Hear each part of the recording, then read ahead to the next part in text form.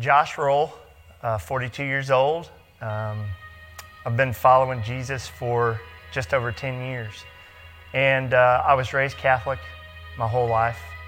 And I struggled with alcoholism and didn't realize that I struggled with it until I made the decision to try to stop.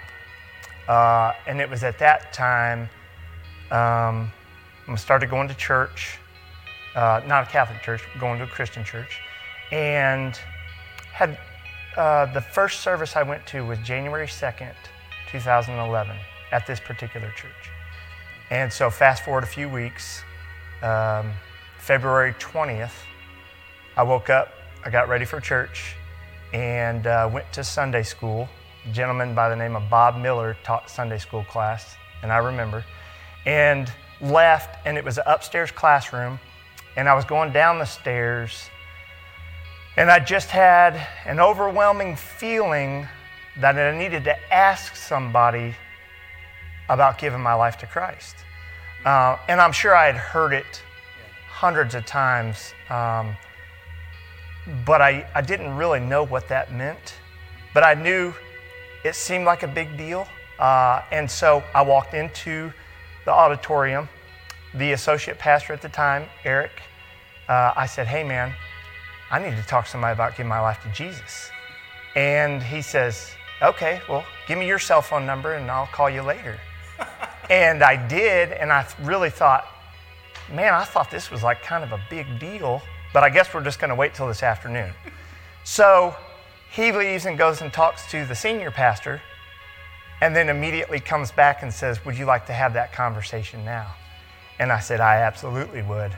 And so we went back into this little cry room, where mothers and fathers or grandparents can take children that are crying, and not a distraction for the congregation, but you can still hear the message.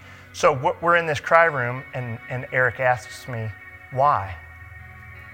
Why do you want to do this?" And I remember saying, "I need a Savior, and I need to be forgiven of my sins." And he said, "Now I can pray. You can repeat after me. You can pray however you want to do this." And I didn't really know what I was supposed to pray, and I was afraid I was going to mess it up. So I said, if you'll pray, I'll just repeat it after you. And so we bowed our heads, and I prayed and asked the Lord into my heart that I would surrender my life and live the life that He created me for. Up until that moment, my thoughts were consumed with alcohol and just I struggled with anxiety. I had to take medication for anxiety, called 911 several times because I thought I was dying of a heart attack from anxiety. It was really bad. I used foul language on a normal, everyday, regular basis. I drank from the time I was 17 until I was 31, and in that moment, all of that was taken away from me, completely removed. And at that moment, I knew that Jesus was there.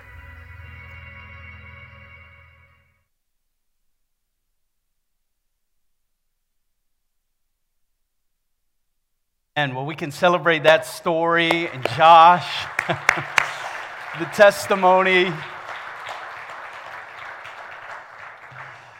There was Jesus. Amen.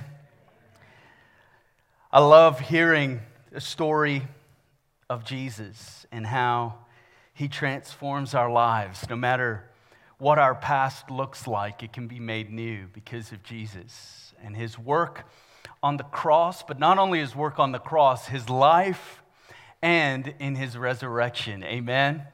I'm so glad again that you're here. Could you do me a favor? We do have first-time guests today. We want to celebrate you, and we just want to put our hands together and welcome. I'm so glad that you're here. And as the lead pastor here, Mi Casa es su casa, okay? So I hope you have made yourself at home and are experiencing things well. What just a wonderful time in worship and a wonderful time reflecting on the goodness of God. You know, there's such power in that song. I've got to admit, I was a little late to the There Was Jesus party, all right? I know that song's been out for a while, but it wasn't until somebody close in my life just so resonated with the words of that song. And, I got to admit, it may not necessarily be my cup of tea, as I should say. There's just so much power in being reminded again, there was Jesus.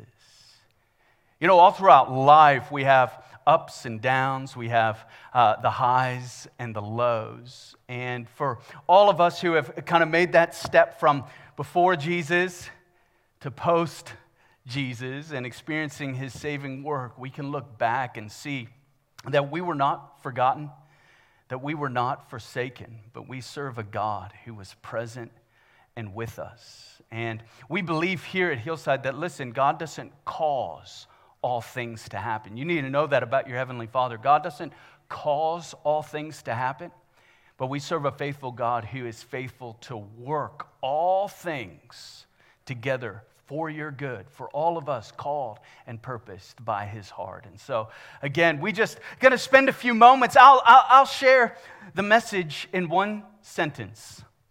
We are saved from sin and death. So I want you to think about that. We're saved from sin and death. Praise God, amen. And here's the second half. We are saved for relationship with God. So I want you to think about that. We are saved from, right? So God does an incredible work in our lives. We just heard this remarkable story. Josh, what was his statement? I need a what?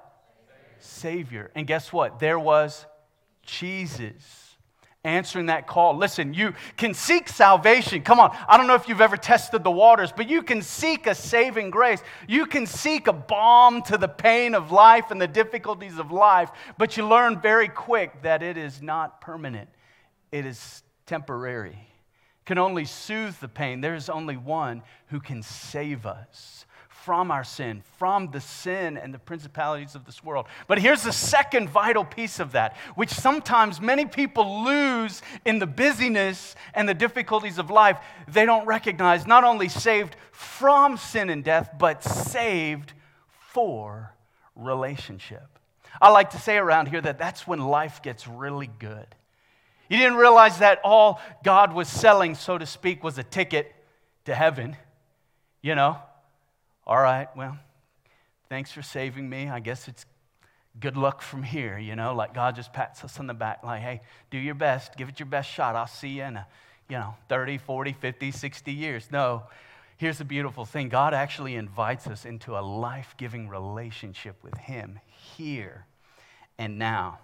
I love that actually just a few years after the resurrection, here's what some of the earliest people recognized, the earliest followers, these early Christians, they realized, hang on a minute, this wasn't just something to be watched or seen or made into a movie that we can experience on Disney Plus right now, by the way. It's not just something to be viewed, that's important. And that's vital, but it's not only something to be viewed, it's actually something to be experienced. That somehow mirrored in the life of Jesus and mirrored in his death on the cross, there's an invitation for each one of us that we would experience the death to our sins and the principalities and powers of darkness. But here's the beautiful thing, that we'd be raised to new life in relationship with God. And Paul, one of Christ's earliest followers, he wrote, this is our portion of scripture for today. It's out of Ephesians chapter 2. Ephesians chapter 2, beginning in verse 1. Paul would write some of these incredibly eloquent words, but they're also simple, and I think they resonate with our hearts today. Paul would say, he's writing to a church, so he kind of talks how pastors can talk at times. And he's letting them know this is what you're experiencing. This is who you are. This is how you were wired. And I'm going to share a little bit of the pattern or the process that's going on in your life. So Paul writes a letter to this church in Ephesus. And in chapter 2, marked in our Bibles, verse 1, it says this: "As for you, you were dead in your transgressions and sins." Aren't you glad you came to church on Easter Sunday? It's got a little sting to it, but I think the listener knows, hang on a second, that's true. That's true. There's a death that I was living before Christ. And Paul goes on, he says, "In which you used to live when you followed the ways of this world and of the ruler of the kingdom of the air, the spirit who is now at work in those who are disobedient." Verse 3, it says, "All of us also lived among them at one time." Paul's like, I was there. I'm in. That's my story. He says we are gratifying the cravings of our sinful nature, and we're following its desires and thoughts. Like the rest, we were by nature objects of wrath. And then he pivots in verse 4. He says, "But because of his great love for us, God, who is rich in mercy, made us alive with Christ, even when we were dead in transgressions. It is by grace you have been saved." Why don't you say that word grace with me? 1, 2, 3. Grace. Grace is the gateway to salvation. You know, sometimes in church world, and I have certainly been guilty of this as well, when speaking with somebody, we put the cart before the horse. You familiar with that passage? And so we want to fix all sorts of problems. We want to fix all sorts of, come on, let's be honest. You know some mixed up people in your life, amen? Not you, but, people around, right? Not you. I'm not saying you are. and sometimes, this doesn't even have to be a spiritual conversation. Sometimes my wife has to elbow me when I'm training up our daughters in some specific ways. I want them to do some specific things. And she's like, "Keep it simple, Paul. You're going into way too much detail. Just keep it simple." And I think sometimes spiritually we lose the power in simplicity. Grace is where it starts. Grace, the mercy of God. If you're here today and your story resonates with Josh, or your story's a little bit different, maybe for you it wasn't alcohol or some other substances, maybe it's just some mistakes you made in relationship areas or materialism or any of what we call the idols of the world. You've been giving in yourself to these cravings. Well, sometimes in church world, we're just all trying to fix all those problems. Well, quit this, stop that, do this. Here's 16 different books. Amen, somebody. You know I love giving books. You're like, I went to Hillside and I left with the library. But here's, we just covering everything like, hey, here's 16 steps to deepen your prayer walk. And here's the deal. People, which is good, trust me, okay? If you have a book, 16 steps, that's great. But here's the reality. People need to know there was Jesus. Paul would say, not on your best day. Not on Easter Sunday only, when everything's prepared, your kids are quiet in kids' church, please somebody, and you've got everything covered. Not when you're coming off the back of a good week. But can I tell you, when you are mixed up, fulfilling all the cravings, all the desires of that fleshly, so to speak, life, on your darkest day, in your greatest regret, Jesus died for you. And God is rich in mercy. I like to think of it a little bit like a pantry. I don't know if you're anything like me, but sometimes you're in awe when you go back to the pantry and you begin to judge and try to figure out. You're like a sleuth trying to figure out who ate all of my snacks. And then you realize, oh, I did. That's a different story. But sometimes you go to the pantry and it's lacking, and you're just like, my golly, my daughters have the same appetite, chocolate, and it's gone. And you're frustrated. You're like, well, let me go out and get more. You know, sometimes people have that perspective about God's grace. That somehow, man, you know, I gave my life to Christ 20 years ago, but man, it's been a downhill battle, and I'm so far from God. And they forget the first part of this. Anytime, anywhere, any sin can be covered in the blood of Jesus. No conditions. No conditions. It's the grace. It's the mercy of God. And that's for us personally. We also believe, there was something mighty. It wasn't just you and me when Jesus was on the cross. It was the literal stronghold. The powers of principalities were broken. And God has saved us from death. Like, we don't die. In Christ, we don't die. John chapter 11, Jesus is talking with a lady and he says, listen, I am the resurrection and life. Those who believe in me will experience the life to come. That's a beautiful promise of God. But it's not only, hey, I've been saved from sin. This is where I really get excited. We are saved for relationship. It's a beautiful picture. You are saved for relationship. I like to think sometimes we have this perspective. We're saved from sin. Now we're in the family of God, but sometimes we can lead with this label of God just tolerates me. Yeah, I'm saved, but he just tolerates me. Like, you know, he kind of keeps me out in the backyard. You know, mowing the grass or something, picking up the dog doo-doo. I don't know.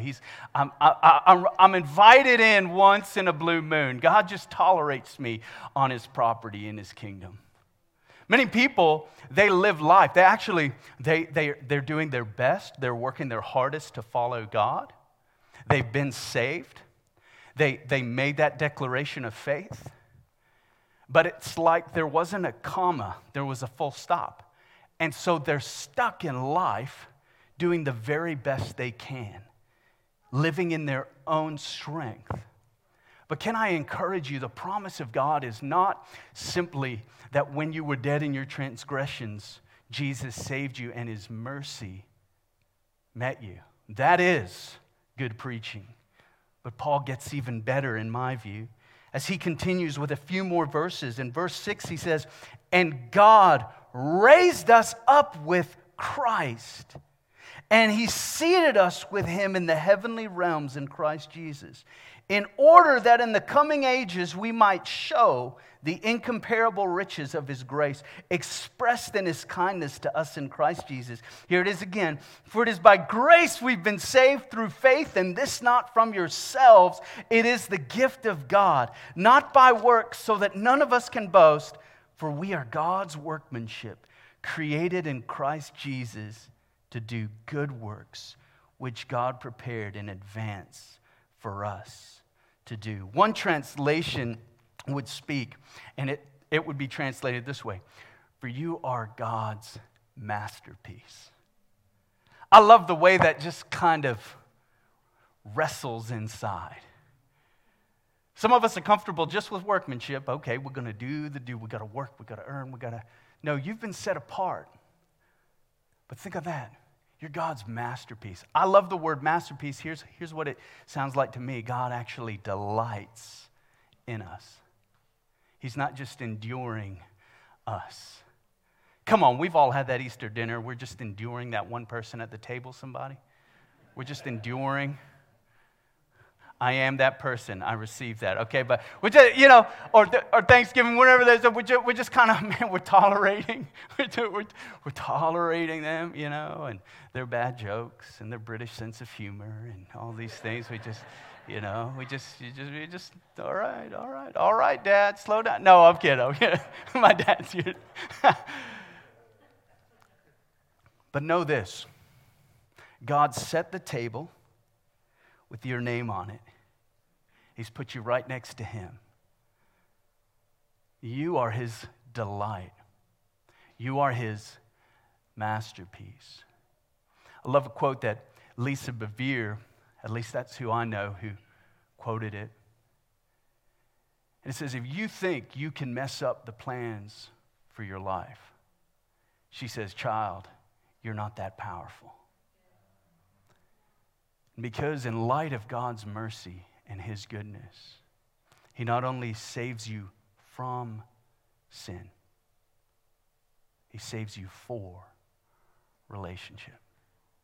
It's a beautiful part of our work here in the kingdom. We call it very simply, our vision as a church is to reach people, right? Saved, grace, be born again. The mercy of God is here now for you. You leave forgiven. That's only one half of the equation. The other half, we call it building lives. Kelly and I have a dream that each person, not only just in our church, but in this region, would experience that abiding relationship with God, that they would know how worth it they were, and how much God doesn't just tolerate or endure your presence. He loves you at the table. Like he even loves your jokes. I mean, you have an audience with no one, but you got an audience with God, somebody. That's good preaching right there. That saves some of us. All right.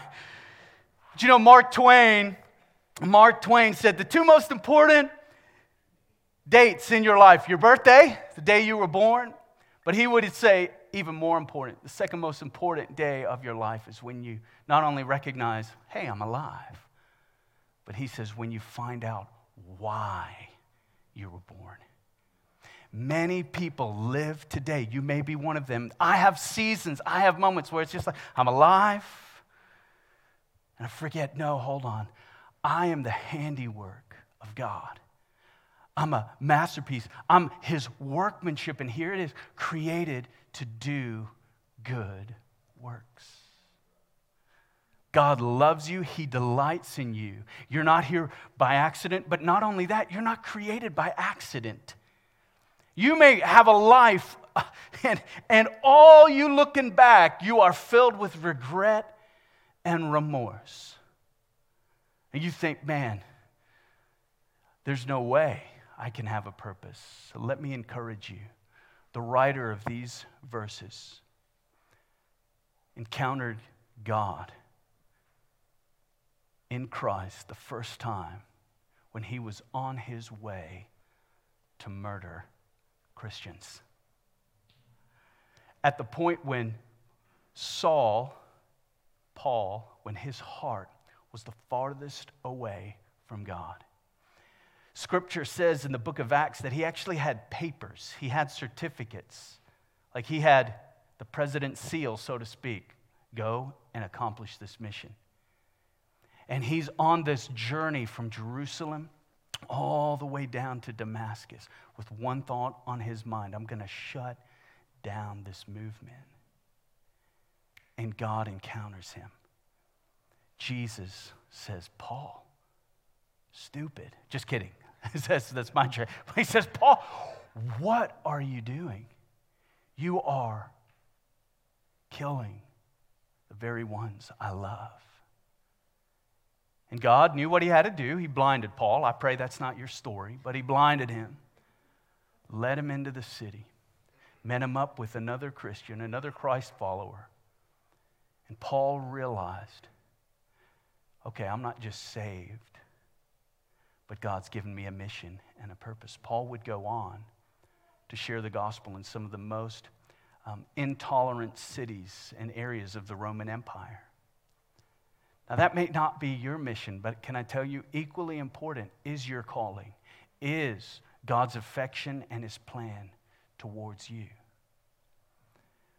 The second part of our time when Josh and I were talking and we captured that testimony, you've heard the saved from, but a beautiful story unfolds just moments later in his journey with Christ. And I love it. It's so real that we're going to play it, and I believe it's going to encourage you. If we can, let's turn our eyes to the screens again.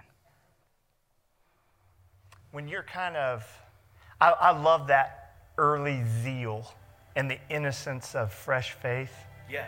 Because there are no inhibitions. At least for me, that is all I did. That's all. So up in Indianapolis, I was on 10th Street, and IU West was a hospital, and they were doing construction. They were making it a 2-lane or a 4-lane instead of a 2-lane, like a, you know what I mean? Yeah.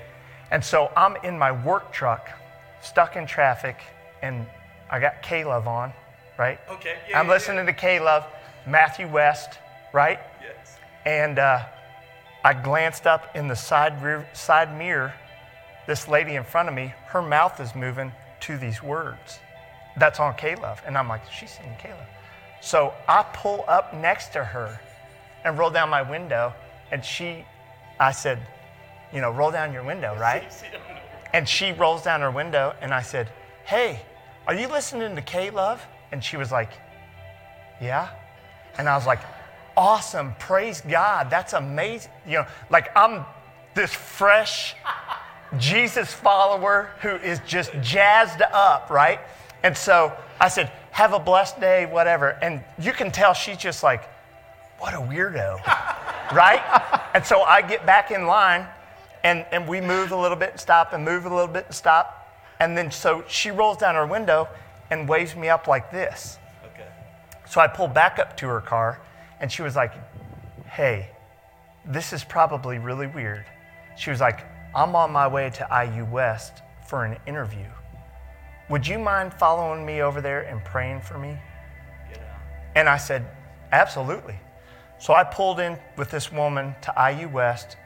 I get out of my truck, she gets out of her car. I prayed for her. She told me that she's an alcoholic and is struggling to get her life back together.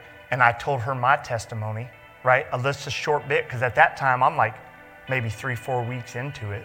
Yeah. So I was like, yeah, no, God delivered me from alcohol, and he can do the same for you, da-da-da-da. We didn't exchange names. I didn't know who she was, nothing. I left that day. I was just excited I got to pray with somebody. Like, that was awesome, right? Yeah. Okay, so fast forward. I was going over to, close to by where I lived, there was apartment complexes. It was called Manchester Village, right? And I had an order to hook up internet for a customer, right? Just a normal everyday thing. Knock on the door, open the door. Guess who it was?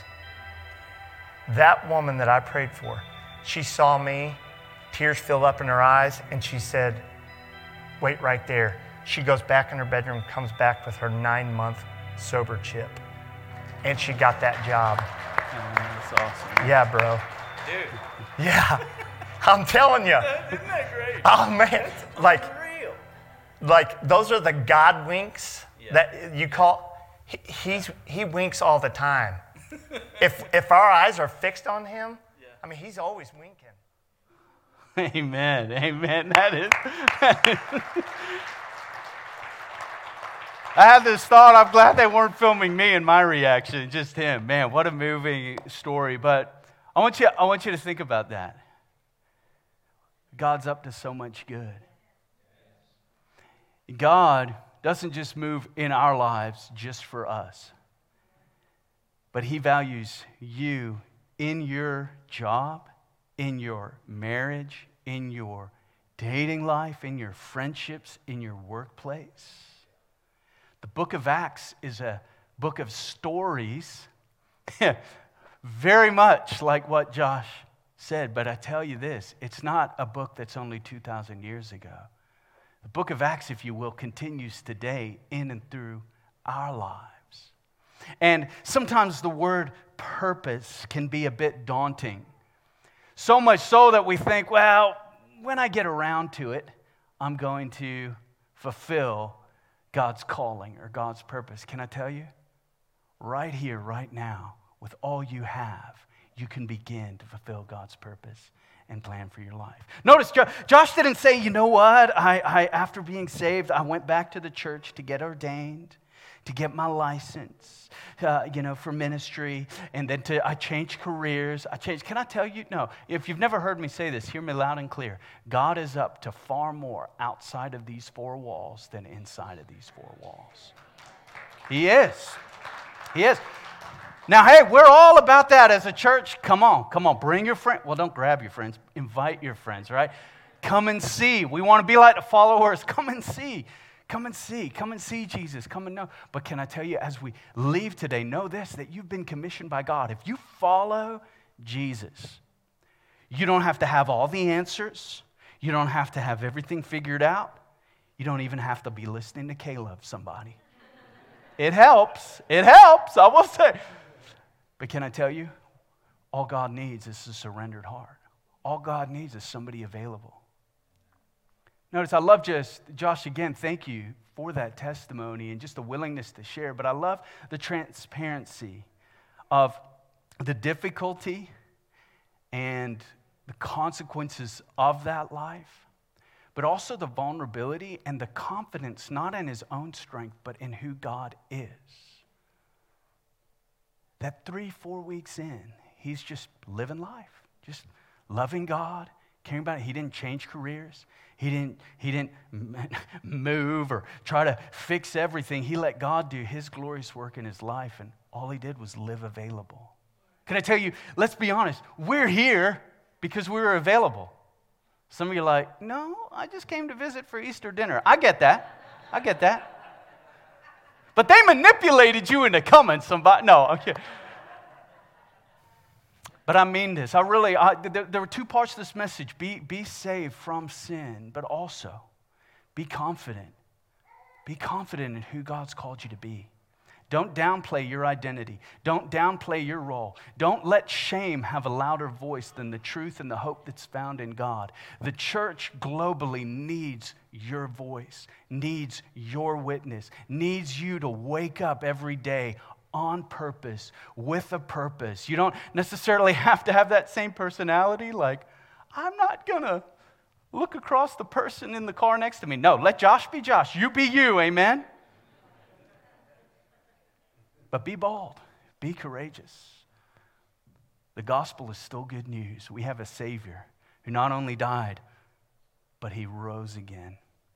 And can I tell you, all around the world today, he's raising the dead to life. And Paul, in these powerful passages, he's not simply talking about a physical death, obviously. He's talking about the spirit side of us. The side of us that I think you know by now, the eternal part of you. In one of the Old Testament books, we're not going to go there, I'm not going to share on it. One of the writers had, I believe, the inspiration from the Holy Spirit, from God himself, to write these words, that God set eternity in the hearts of humanity. And God wants you. He loves you. And he's calling you to live a life surrendered, forgiven, knowing the goodness of his mercy. Last week, my family, we went to St. Louis overnight. And before you ask, we did the zoo, okay? It was awesome. We had a great time. But we went to the Arch and visited the museum down there. And, I slow rolled through it. And I was looking at a date and something that happened in that area when America purchased what's called the Louisiana Purchase. And all of St. Louis went to bed on March 9th, 1804, and they were part of the Louisiana region. They went to bed French, and it was signed, and the deed delivered. They woke up American. Well, for me, that's a good deal. I'm from another country, so our immigration process was not as easy as that. But can I tell you, it just so sparked within me, that really is what happens to you and I. For Josh, all those 10 years ago, came into church, felt a longing in his heart, knew he needed a Savior. God saved him. His clothes looked the same. His hair looked the same. In some ways, his expression was different. He was very much the same being on earth, but his eternity changed forever. He was no longer just the citizen of the United States, but his true identity was placed, that he was now a citizen of heaven. It's wild. It's radical. It's a breath and a, God, I believe, I trust, I surrender, forgive me. And it changes the course of our eternity and our life here on earth forever. I want to give you that invitation now. I want to invite you just to close your eyes, to bow your heads. And in a moment like this, just as 10 years ago Josh made that prayer, you know what he found on the other side of that prayer? He didn't find judgment. He didn't find fear. He didn't find anxiety. He found Jesus with his arms wide open, the mercy of God inviting him home. And for the first time in his life, he heard in his spirit, man, you are my son and I love you. Can I tell you, that's our experience of being born again, that we're welcomed into the family of God. It can happen in this moment. I want to invite you to say this prayer with me. God, I need you. I need the mercy of heaven. I need your forgiveness. Forgive me of my sins. I give you my past. I trust you with my present. And I surrender my future to you, God. Jesus, I thank you for your death on the cross, that you have taken away my sin and shame. And I thank you for your Spirit that fills me now with hope and a future. God, I choose you.